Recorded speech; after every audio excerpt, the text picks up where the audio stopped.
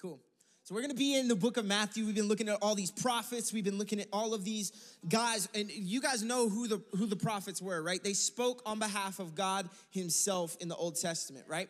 They were the people who spoke. If he had something to say, a lot of times he would use the prophets. We've been looking at these questions, right? We looked at Jonah and why God would call him where he called him. We looked at Amos and why God would allow injustice and corruption to be in the world. Like all of these things we looked at. Tonight, we're going to look at a question that I guarantee everybody's asked. Where is God? Has anybody ever asked that question before? Like, dude, where is God? Have you guys ever lost something? Yeah. Okay. Have you guys ever lost something and it's lost? Like right now, you could talk to my wife. I've lost my pair of sunglasses. Luckily I have more, but like there's one pair that I'm like convincing myself. I'm like, I didn't even own them. They didn't even exist. They're just gone. Have you ever lost something and it is so lost, you're like, I don't even know if I had it anymore, okay? Like, has anybody ever lost that? Yeah. Okay, maybe you haven't lost something, but who here is like, you do not like math at all? Okay? That's me, right? That's me. Hate math, okay? I believe it's from the devil. I really do, okay? But listen. Have you guys ever looked at a math problem or an equation and you're trying to solve it and you're trying to solve it and you're trying to solve it and then you're like, you know what? I don't even think that this is an answer, right? Like, I don't even think that this is an answer. Have you ever taken a test? And have you ever taken a test and your teacher actually puts no right answer and then they go, oh, I'm sorry, that was my mistake. And you're like, I've been taking this test for 3 hours trying to get this question. You tell me now that like there's nothing? Like, are you kidding me, right? A lot of times we do that. Now, does that mean that the equation that's taking you a long time to finish or the thing that you lost is not there? As much as you might convince yourself that it's not there, that there's no answer, that you're looking for it and you're trying to find it and you can't find it, it does not matter. It's still there. You just have misplaced it or you can't find the answer or you're like me and it's just gonna take you a long time and then you gotta call your mom and ask if she can help you with your homework. That happened more than I can say. It was a long time, okay? It happens but deep down, as frustrated as we can get with those kind of situations, we know there is an answer. The thing that we lost is somewhere. I don't know where, but it's somewhere, right? We have these things, and a lot of times when we're questioning where is God, it's the same way. We don't feel him close. We don't even feel like he is doing anything that's like helping us at all. And we might feel like, okay, I don't even know if God is even like real. Hello? There's some people who you get so frustrated with what God is doing that you're like, I don't even know if you exist, right? Like that is a real thing that happens. But guess what? No matter how close he is or no matter how much you feel like he's moving or working, it doesn't mean that he's any less there, right? So I want to read in Malachi out of chapter 2, verse 17. We're going to read the last verse of chapter 2 and go into chapter 3. But it's always good to know where you read, right? You don't want to jump into the middle of a book and then be like, okay, I know all these characters and I know what's going on, right? Like you got to know the context. And so Malachi, check this out. Malachi is the last book of the Old Testament. Guess what? There was 400 years from the time that Malachi was prophesying on behalf of the Lord. 400 years went by where God said nothing to anybody. 400 years, there was silence. It wasn't until John the Baptist came that you actually had a prophetic a word that was given to somebody. That's crazy. 400 years. That's like older than our country. That's crazy. Israel is in a dire position spiritually, right? Malachi is, what's really cool, you'll start to see this as we read it, but Malachi actually takes the form of a dialogue where Israel is talking, God is responding through Malachi, and Israel is kind of responding back, and God is kind of responding back, right? So it's this conversation that's happening. And so in Malachi chapter 2, this is what it says. It says this: you have wearied the Lord with your words, right? This is obviously Malachi speaking. He says, how have we wearied him, you ask? By saying, all who do evil are good in the eyes of the Lord, and he is pleased with them. Listen to what that means. Israel was looking at God, the God who kept them and who saved them and constantly gave them chance after chance. And Israel looks at God and says, all who do evil are good in the eyes of the Lord. Basically saying, people who are bad, God is on their side, is what Israel is saying. And he is actually pleased with them. And then it also says this, they ask this, where is the God of justice? This is what chapter 3 goes on to say. I will send my messenger. This is the Lord speaking through Malachi. I will send my messenger who will prepare the way before me.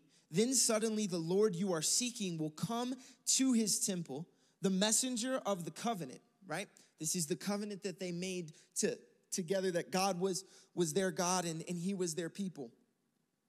Whom you desire, the messenger of the covenant whom you desire will come, says the Lord Almighty.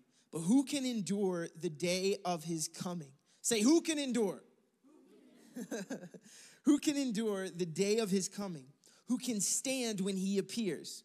For he is like a refiner's fire or a launderer's soap. He will sit as a refiner and a purifier of silver. He will purify the Levites and refine them like gold and silver. Then the Lord will have men who bring offerings in righteousness, and the offerings of Judah and Jerusalem will be accepted to the Lord as in days gone by. So I will come to put you on trial. I will be quick to testify against sorcerers, adulterers, perjurers, against those who defraud laborers of their wages, who oppress the widows and the fatherless, and deprive the foreigners among you of justice. But do not fear me, says the Lord Almighty. Basically, Israel was in a spot kind of like where we looked at last week with Amos, where they are totally fine, stepping all over people, treating people like garbage, filling their own pocketbooks, doing everything that they can to cut corners and to make themselves feel better about themselves and to satisfy every desire that they had. And then they would do all of that without fearing God or fearing his word or being reverent to him. Even after all that he had done, they still are like, nah, I'm good. I'm going to do this. And so this is the question at the very beginning of that passage where they're looking, Israel is looking and they're saying, where is God? Where is God? They're not actually asking the question, where is God, in a genuine stance. What they're actually doing is saying, you know what? If God is real, he needs to prove himself. If God is real, he needs to act and do the things that I think he should act and do, right? That is what Israel is saying. Let me tell you this. Before we get into the points and how we can really apply a passage like this to our life, you have to understand you cannot question God without humility. You cannot question God. You cannot look at him and start blaming him for things or start, pushing things onto him and projecting onto him, right? That's a huge buzzword right now, right? You're projecting me. You're projecting on me. Like, I don't need this, right? Like, listen. When you're asking the question, where is God? You have to have humility. Let's break down why, okay? The first thing is this, if you're taking notes.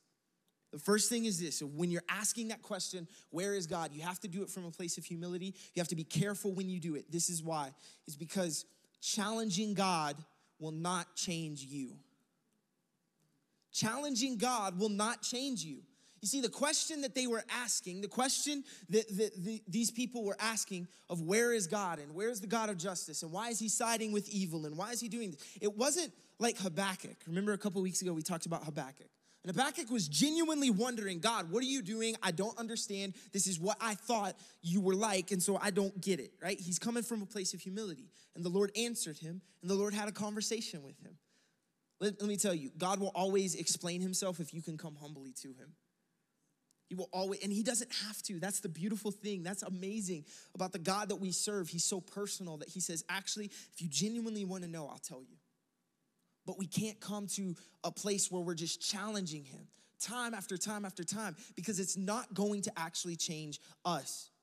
You see, what Israel was doing was they were challenging God. When they said, where are you? They were really saying, you need to prove yourself. They were really saying, actually, nah, you're not doing the thing we think you need to do. And let me tell you, they had it all messed up anyway, right? You can't cut people's wages, and you can't commit adultery, and you can't do all of these things and then expect like God to be on your side and be like, yeah, he supports it, right? Crazy. Life would be simpler if God would judge all sins immediately, right?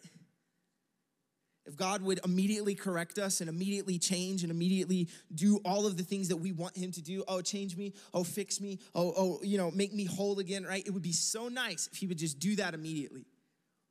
And when he doesn't, we start to get into a spot where we challenge him. You see, the reason why God makes us wait is so that he can shape and refine and change us. And if you're not willing to wait, most of the time you're gonna start challenging. Have you guys ever waited on your mom or your dad to get ready and they're taking too long and you're like, we are out of time, like, right? When you're impatient, you start acting out of that impatience. And if you ever try to tell your parents like, hey, you need to hurry up, we're already late, most of the time you're gonna get in trouble, right? Let's be real. Kay's over here scarred. She's like, yes, I will never do that again. It's not gonna happen, okay? Like, that's so funny. Because that's what happens. But our impatience will actually cause us to act in such a way that we begin to challenge the people who we just need to wait. And it's the same way with God. God is saying, hey, if you would wait on me, everything would work out. But we're so impatient that we start challenging him. We start challenging his authority. We start challenging his lordship. You see, waiting on God can be demanding, but the demand is actually what strengthens our faith. When we're asking that question of where is God, we're actually strengthening our faith as we trust in him and as we hold on to him, even when it feels like we shouldn't. And even when our friends look at us and they go, man, you are so crazy for even putting your faith and trust in this dude named Jesus. Like, there's just no way that this is even legit, right? But you're like, no, I'm gonna hold on to this thing. I'm gonna stay firm, because that's actually the thing that shapes and refines and molds us into a greater relationship with him. We can't expect God to change us. Who wants God to make you into the best person that you can be, the person that he wants you to be, right? Right? A lot of times we try to have God make us into who we want to be. A lot of times that's what happens. Hey, this is who I would like to be, so you should just shape me and make me into this, right?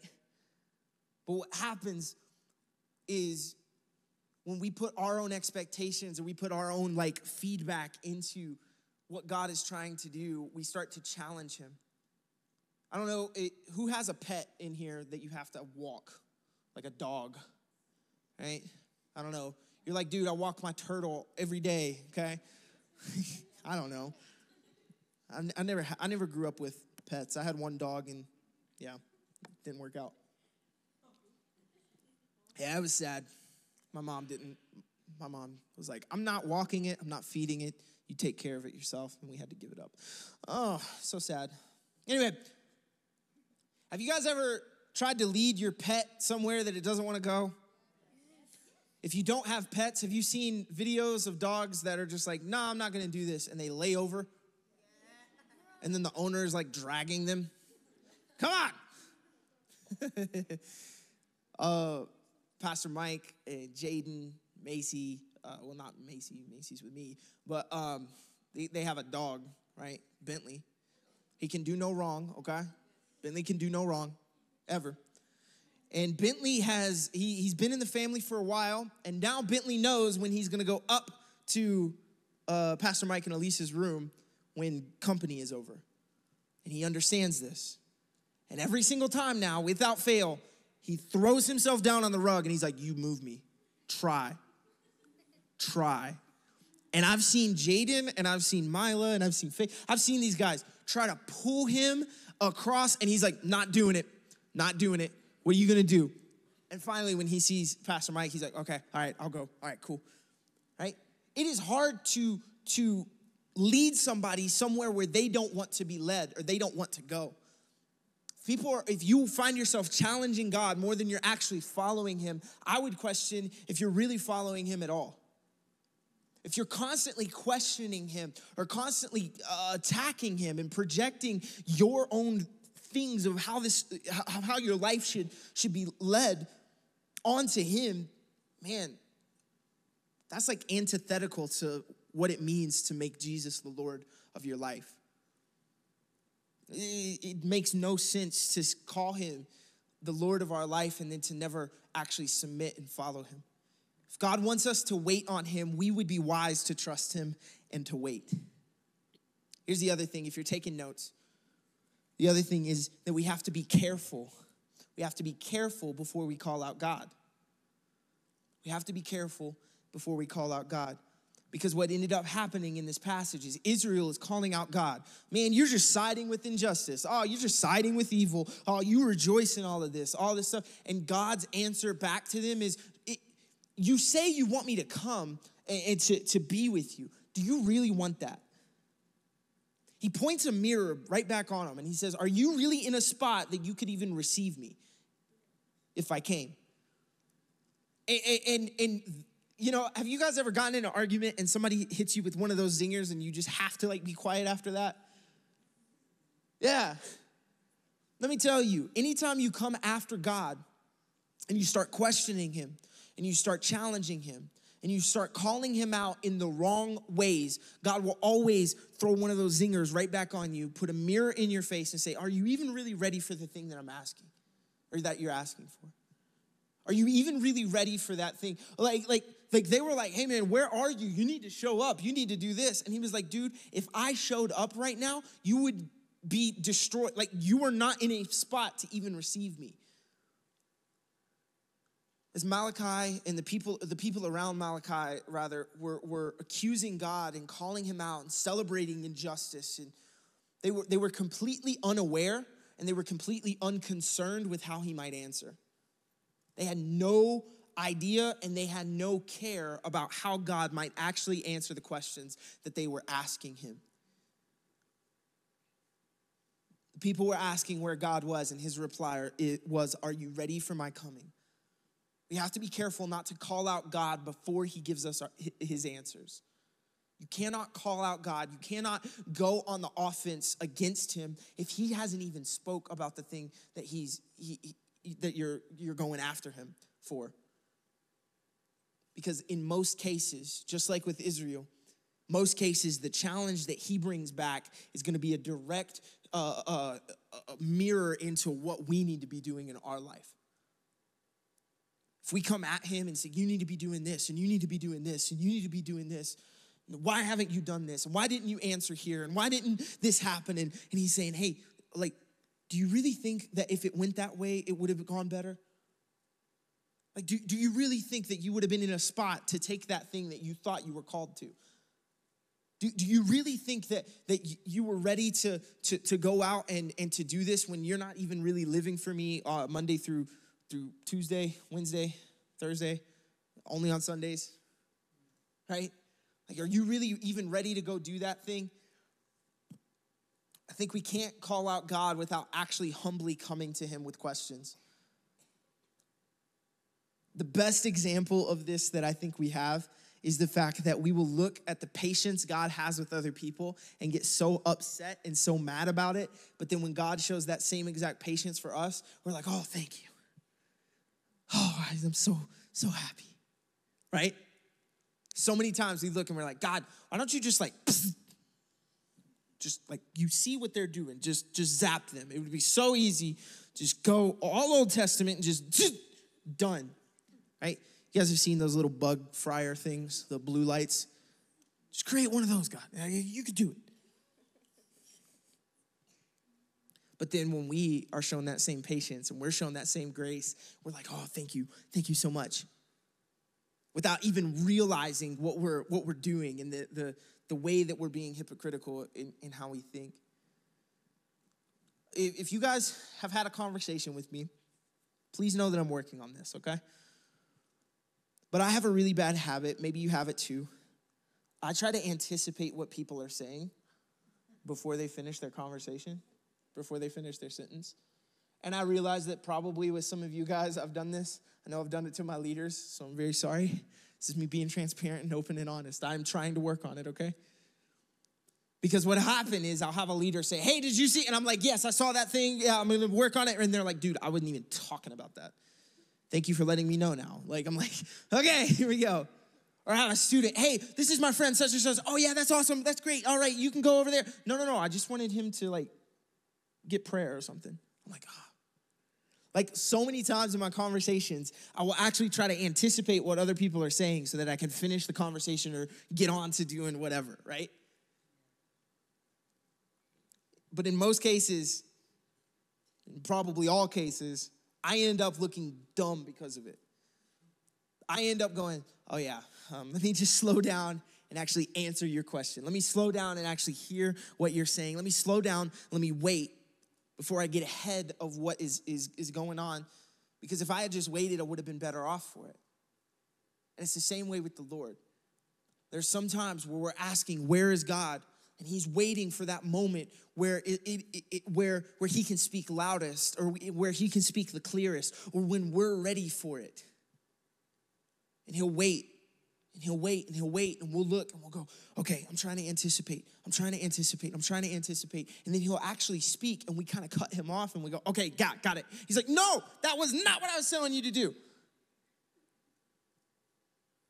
And so many times we end up just asking ourselves, man, where is God? And he's trying to tell us, and we keep cutting him off. We keep trying to anticipate what he's doing, and we keep trying to go, and we're actually so distracted that we don't actually hear from the Lord at all. Here's the best part about this story. When you're asking, where is God? We have this assurance, and we have this promise, and we have this amazing thing that we can look back on and look forward to, and that is this, is that Christ completes everything. Christ completes it all. I know you probably didn't even hear it in this passage, but Jesus was talked about by Malachi here. Jesus was talked about in Malachi. The messenger that the Lord had promised was Jesus.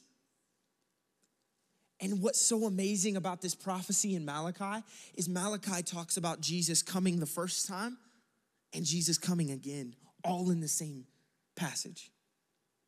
That Jesus was gonna come and he was gonna live a sinless life, and he was gonna give his life on a cross for your sins and for my sins. He was gonna do all of that. But then in the same passage, he was saying, hey, he's also gonna come back again one day and restore everything. Everything that you could possibly imagine. All of the things that you look around the world and you go, man, what is happening? Everything is messed up. What in the world? But Jesus was the one who completed everything, and will still come back one day and complete the rest of it. Jesus would come to establish a new covenant and bring a way for us to be able to have a personal relationship with God that no one else had ever had before. Malachi, 400 years of silence after this. And this is what Malachi is speaking about. He's speaking about Jesus. You see, the ultimate fulfillment of this question, the ultimate fulfillment of this passage looks at this question of, where is God? What is happening? What in the world is going on? And this passage says, hey, one day the Lord will send a messenger. One day, it might seem like he's gone now. It might seem like you are so lost and you can't find the answers so much that you don't even think that it's there. He's saying, one day, Jesus is gonna come. And now we get to look forward to the time where he comes again, where he sets everything right. He restores everything. When you find yourself asking the question of where God is, make sure that you understand that he's already spoken. He's already made a promise to us that he's got it under control, that he is present, that he is active, that he will be in our corner if we would allow him to be. You can't come at him with the wrong attitude and the wrong posture because quite frankly, we don't know everything and we never will. There's so much that God would love to get our attention and speak into. We don't allow it because we have the wrong attitude or we have the wrong posture, or we're just ready to sit with our arms crossed and say, you know what? God's not even here. You can't call God out on things that you haven't heard him speak to yet. So in the meantime, in this point of waiting, if you're in a spot where you feel like God has been distant and God has been absent even from your life, you have to go to his word. You have to say, you know what, even though I don't feel it, even though I don't understand it sometimes, even though I don't know what the next step is, man, I'm gonna trust that God has it under control and that one day Jesus will come and make everything right again. So in the meantime, we have to tune our hearts to Jesus, this messenger that was spoke of 400 years before even the prophecy of Jesus, like 400 years before he comes. Silence. And what you'll find every single time, no matter how long it is, no matter how painful it is, no matter how much it might hurt you, if you would be patient enough and willing enough to wait on the Lord, if you would be patient enough, he'll be able to answer. He'll be able to come through. It's okay to ask yourself, where is God? Hello? It's okay to do that. Man, where are you, God? I don't understand. As long as when you ask that question, you go right to his word and you begin to read about where he is, because he's faithful to answer. I'm here and I'm here and I'm here and I'm here and I'm here. Like, that is where it is. And guess what? There's a lot of people asking these questions that we've been talking about this last month. And if there's one thing that you can take, it's that Jesus will come back. Jesus will restore everything.